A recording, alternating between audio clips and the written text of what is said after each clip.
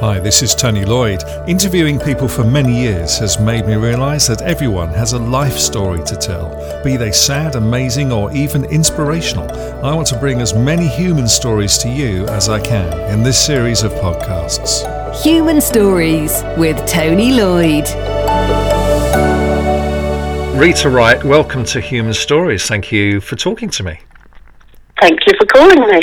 Now, you've got quite a traumatic story to tell, which may help other people listening to this on the podcast, about your daughter Anna, who sadly took her life in 2019.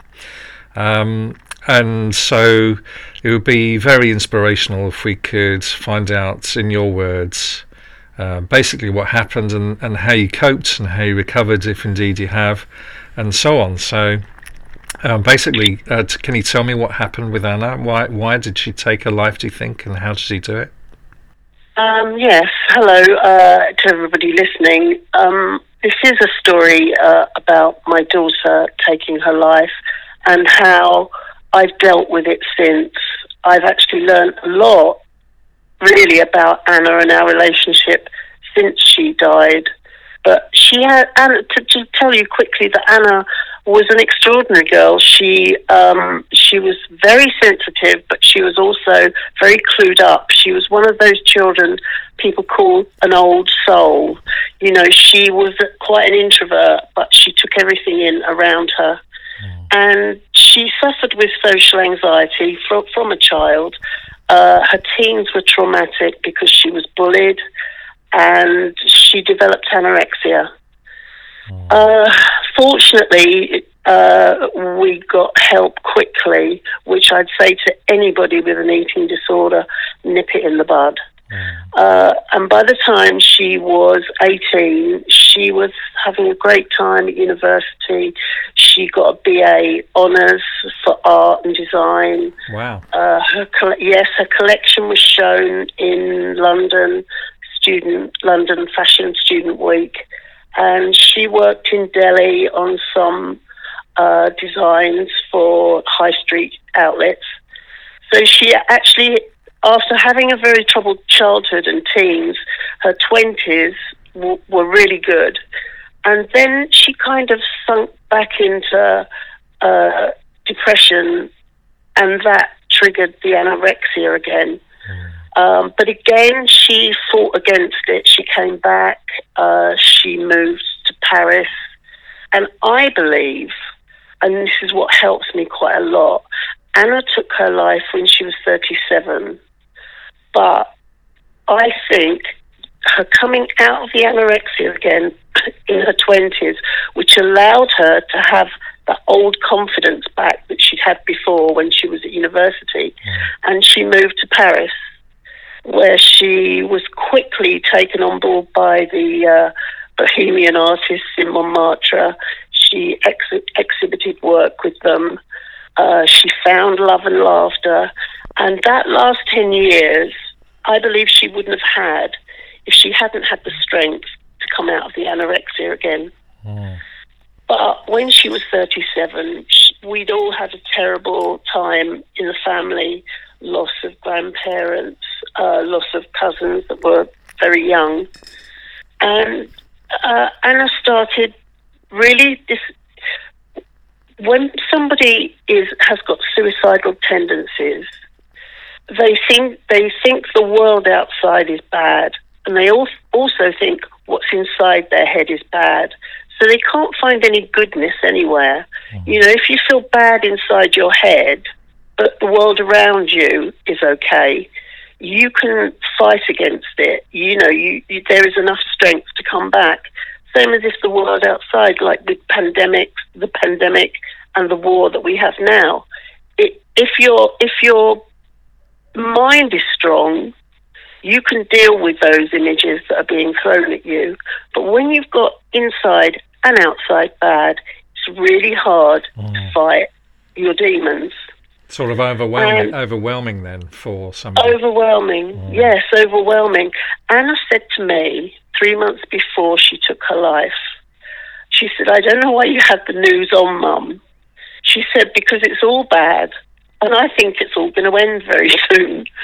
And so we started watching movies and stuff, but then a few months later, she'd gone to stay with her father in Hayling Island.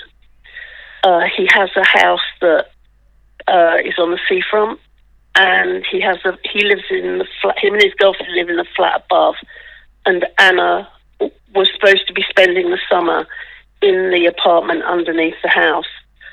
She went very depressed because my mum and her grandmother had just died. So I thought the fresh sea air and being with her dad would be good. She was back from France because she wasn't sure if she wanted the relationship with the French man anymore. She'd found Paris overwhelming after living through the terrorist attacks there, because they were caught up in all the terrorist attacks.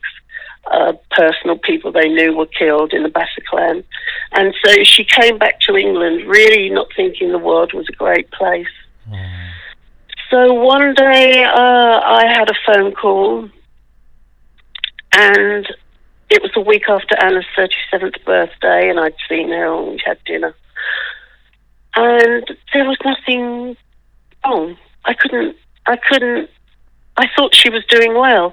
She ate her meal like she really enjoyed it, and she didn't worry about what calories were in the food.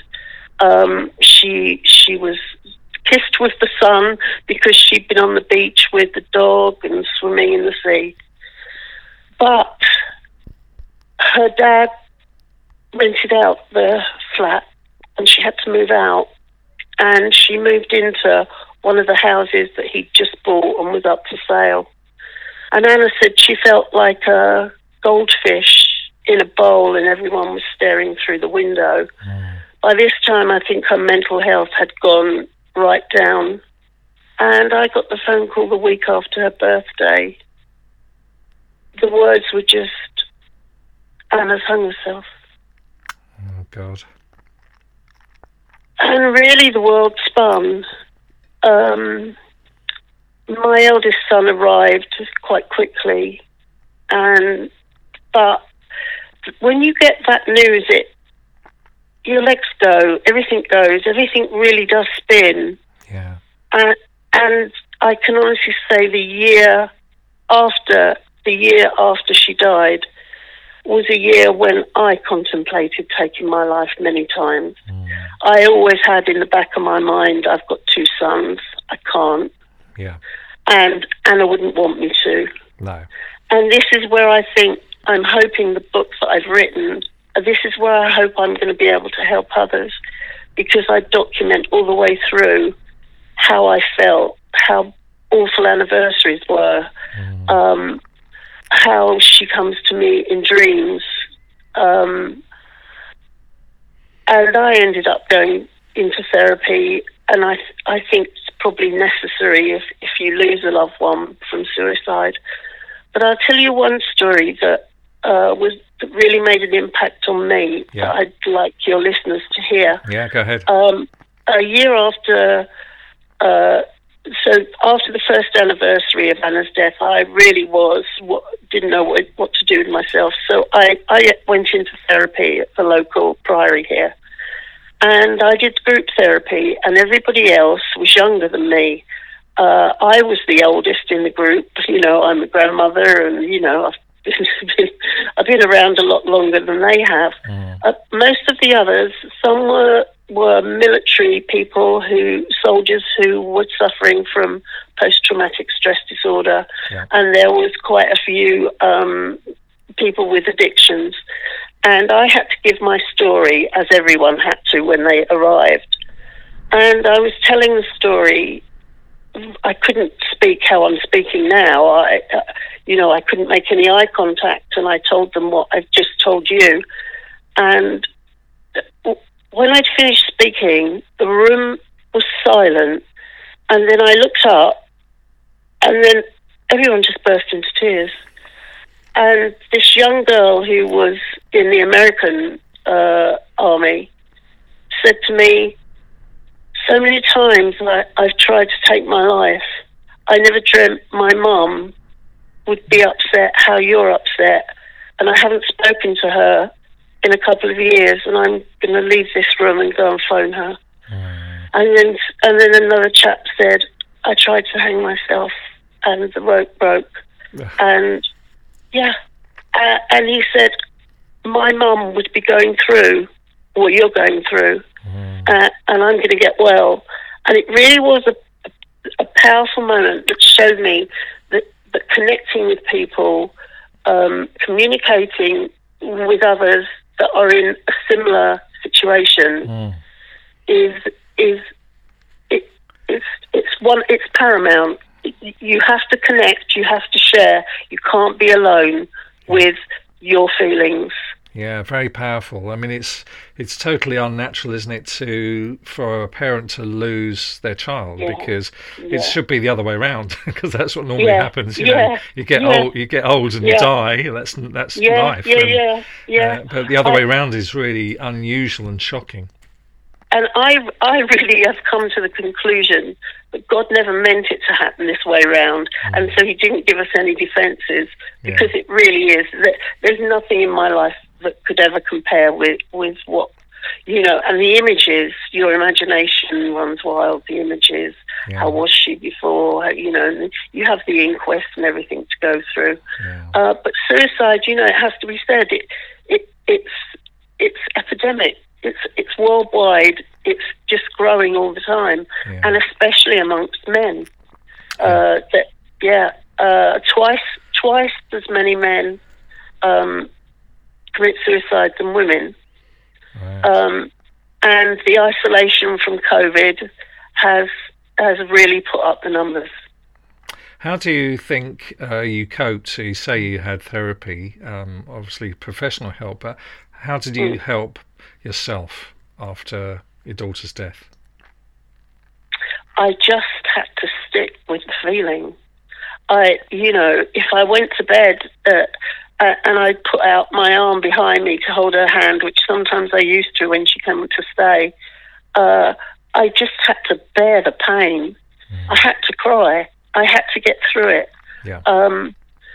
There's no escaping grief. But don't be alone with it. Always have somebody on hand, and a friend. Of course, family is the ideal. And I have to say, Anna's younger brother, they were very close. They were close in age, and they were close. Looking after, having Billy to have to take care of him, you know, I had to find a reason to stay alive. And so writing the book and setting up Anna's foundation, which is now a registered charity, and knowing that I can help by talking in schools, talking in universities, prisons, that's what's kept me going, keeping busy, focused, staying with the pain. And, you know, many people, you can drink to try and drown it. I promise you, it's the worst thing to do, because the drink just depresses you more and puts you in a state of being out of control. And you have to stay with your feet on the ground, otherwise you just whiz off into orbit. It just really is the most horrendous thing. Good advice. So you mentioned the Amma Wright Foundation, which you've set up, this charity. What's the aim of that charity? Obviously, to help people who are at risk of suicide. But what's the aim to? I decided to. I did my research on other charities that are out there. You can never have enough charities on any subject, really, and I've called it the Anna M. Wright Art Foundation. And because art was her voice, art was her passion, the drawings that are in her book and will be shown in an exhibition later in the year in London, you can see by looking at her drawing and her art what was going on inside her head. she used to have the internal saboteur, she called him, and she drew him and really intricate stuff. So I've decided to focus on art and creativity.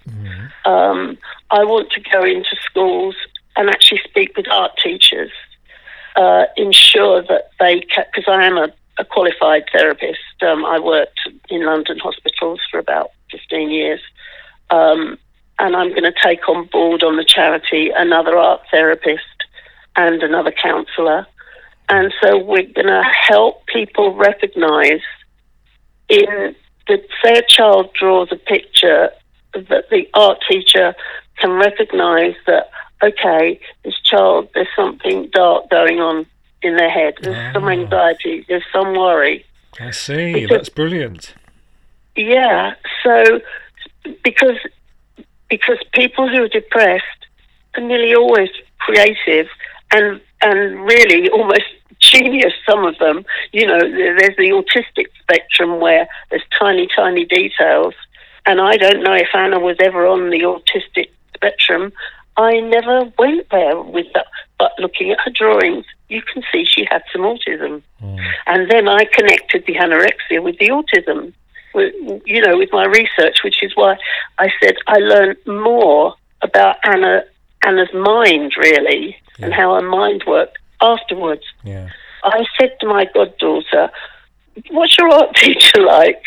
And she said, "Oh." So I said, "So what do you do in art?" She said, "Well, usually she puts something on the table and we have to draw it." What an opportunity missed. Yeah. If a child can draw from their imagination, you'll see the troubled child. So if you go into a school and you get the art teachers to do what you're suggesting, then what happens? Yeah. What happens then? Is it up to the teacher to take some sort of action to investigate the possible problems with that child, or yes, do they pass it back to you, or what happens? Well, they can. This is new for me. I've never run a charity before, but I have now got a firm idea about the creativity and the creativity bringing out what isn't spoken. I want the art teachers to refer back to me, and then I can refer on and make sure that the child or the student gets the right help. Yeah. Sometimes it's just, in art therapy, honestly, it can be just like you can go in, you can say, okay, what's this you've drawn here? What's that? And then get that child to speak what they put on the paper. And once a child has spoken about whatever their anxiety is, whether they're being bullied, trouble at home, social anxiety like Anna had, once they've verbalised it, especially at a young age, that's it. You've nipped it in the bud. Yeah. You've got somebody to communicate overtly instead of covertly in a picture that could just sit there, and the teacher doesn't realise actually this child is in dire straits. Do you think that this could save people's lives? Oh yeah, definitely. Yeah, I do, because with everything, we get such a chance, say when a child's between 10 and 14, and then again 18 to 24, we get such a chance to rework through what's troubling us, what we can't deal with, what we find hard to cope with, and learn coping strategies. CBT, cognitive behavioural therapy, is what can be used to help give the tools for somebody to voice their concerns. And once it's out in the open, you can deal with it. Yeah. Inside, it just festers. Yeah. So yes, lives. Yes, I wouldn't be using all this energy up if I didn't think that this was a worthy charity, a worthy way forward. Brilliant. How can people listening to this help? How can people listening to this interview help the charity? Can they donate or?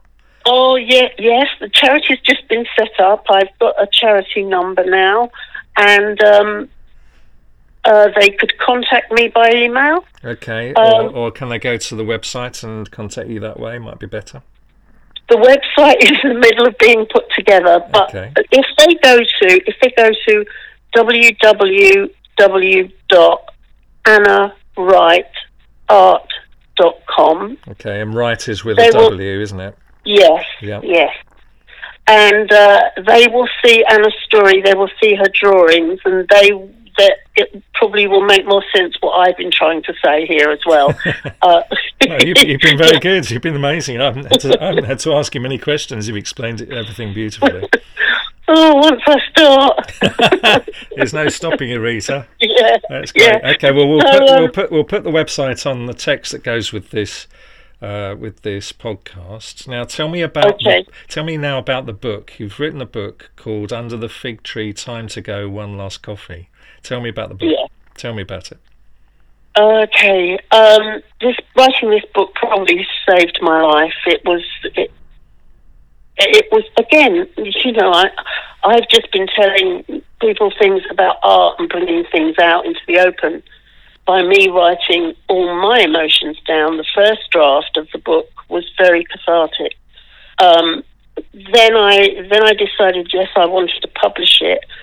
So it's called Under the Fig Tree because Anna loved Montmartre in Paris, and she has some ashes buried underneath the fig tree in Montmartre Cemetery. Her ashes are here in England, but I just took a little tin and I just dug the earth away with my hands, because she used to sit in Montmartre Cemetery with her book or her art sketchbook, sometimes just with a coffee, and it was a place that she found really peaceful, and she could hear the bells of the church ringing up the road, and these were her happiest times. And so I had to make sure a little bit of her stayed in Montmartre. Yeah. And the time to go, one last coffee, was after I'd collected her ashes from the undertaker. And we were driving the car, and I was driving the car with her next to me in the passenger seat, and George Michael was playing. And I hadn't been able to go to Costa Coffee or Starbucks or anywhere since she died, because I used to go with her and it was just too raw. I had to look the other way when I walked past a coffee shop. Yeah. So I took the ashes with me into a coffee shop and put them next to me and had a little chat with her and had a coffee, and I said, okay, it's time for me to let you go now. Yeah. So the book is describing all those emotions and those feelings. Yes, yeah. It's describing everything in detail at the beginning of the book about her death and what it was like being a mother whose child had taken their life, with all the stigma and the blame and the shame, and then the centre part of the book is about her art and design and her good days and how successful she was. And this has got a whole gallery of her art in the centre. And then in the third part, I revert back into my kind of therapist head, and I speak about anorexia nervosa and bulimia, eating disorders, alcohol addiction, drug addiction, and how to, for somebody who is a parent of a child who's going through those difficulties, can recognise them and get help early. Yeah, brilliant. And then I have a list of other charities and other books and other reading, and there's no way around the grief. You have to go through it. You do indeed. But when you go through it, make sure you've got somebody around you, at least someone, because it's very hard to pick up the phone actually when you're depressed. It's very hard to even answer the door sometimes. Yeah. I know this from my work as a therapist. So there has to be somebody around you. Even if you say to them in a good moment, listen, if you don't hear from me, will you pop round? because it's hard for you to reach out. Rita, thank you so much for talking to me on Human Stories. I know it can't have been easy to tell us your story about poor Anna, and wish you all the best for the future, especially with the foundation, the charity, the Anna M. Wright Art Foundation, and also the book Under the Fig Tree. Thank you very much once again. Take care. You're welcome. Thank you for having me, Tony. And I hope I've helped. If I've helped just one person, then that's a good job done. Human Stories is a free podcast with no fees paid to contributors in the hope that they'll inspire or help others. Get in touch if you have a story to tell. If you or your organisation would like a professional podcast series to reach your own audience, or if you'd like training so you can do it yourself, I can help. Go to TonyLloydRadio.com. Human Stories with Tony Lloyd.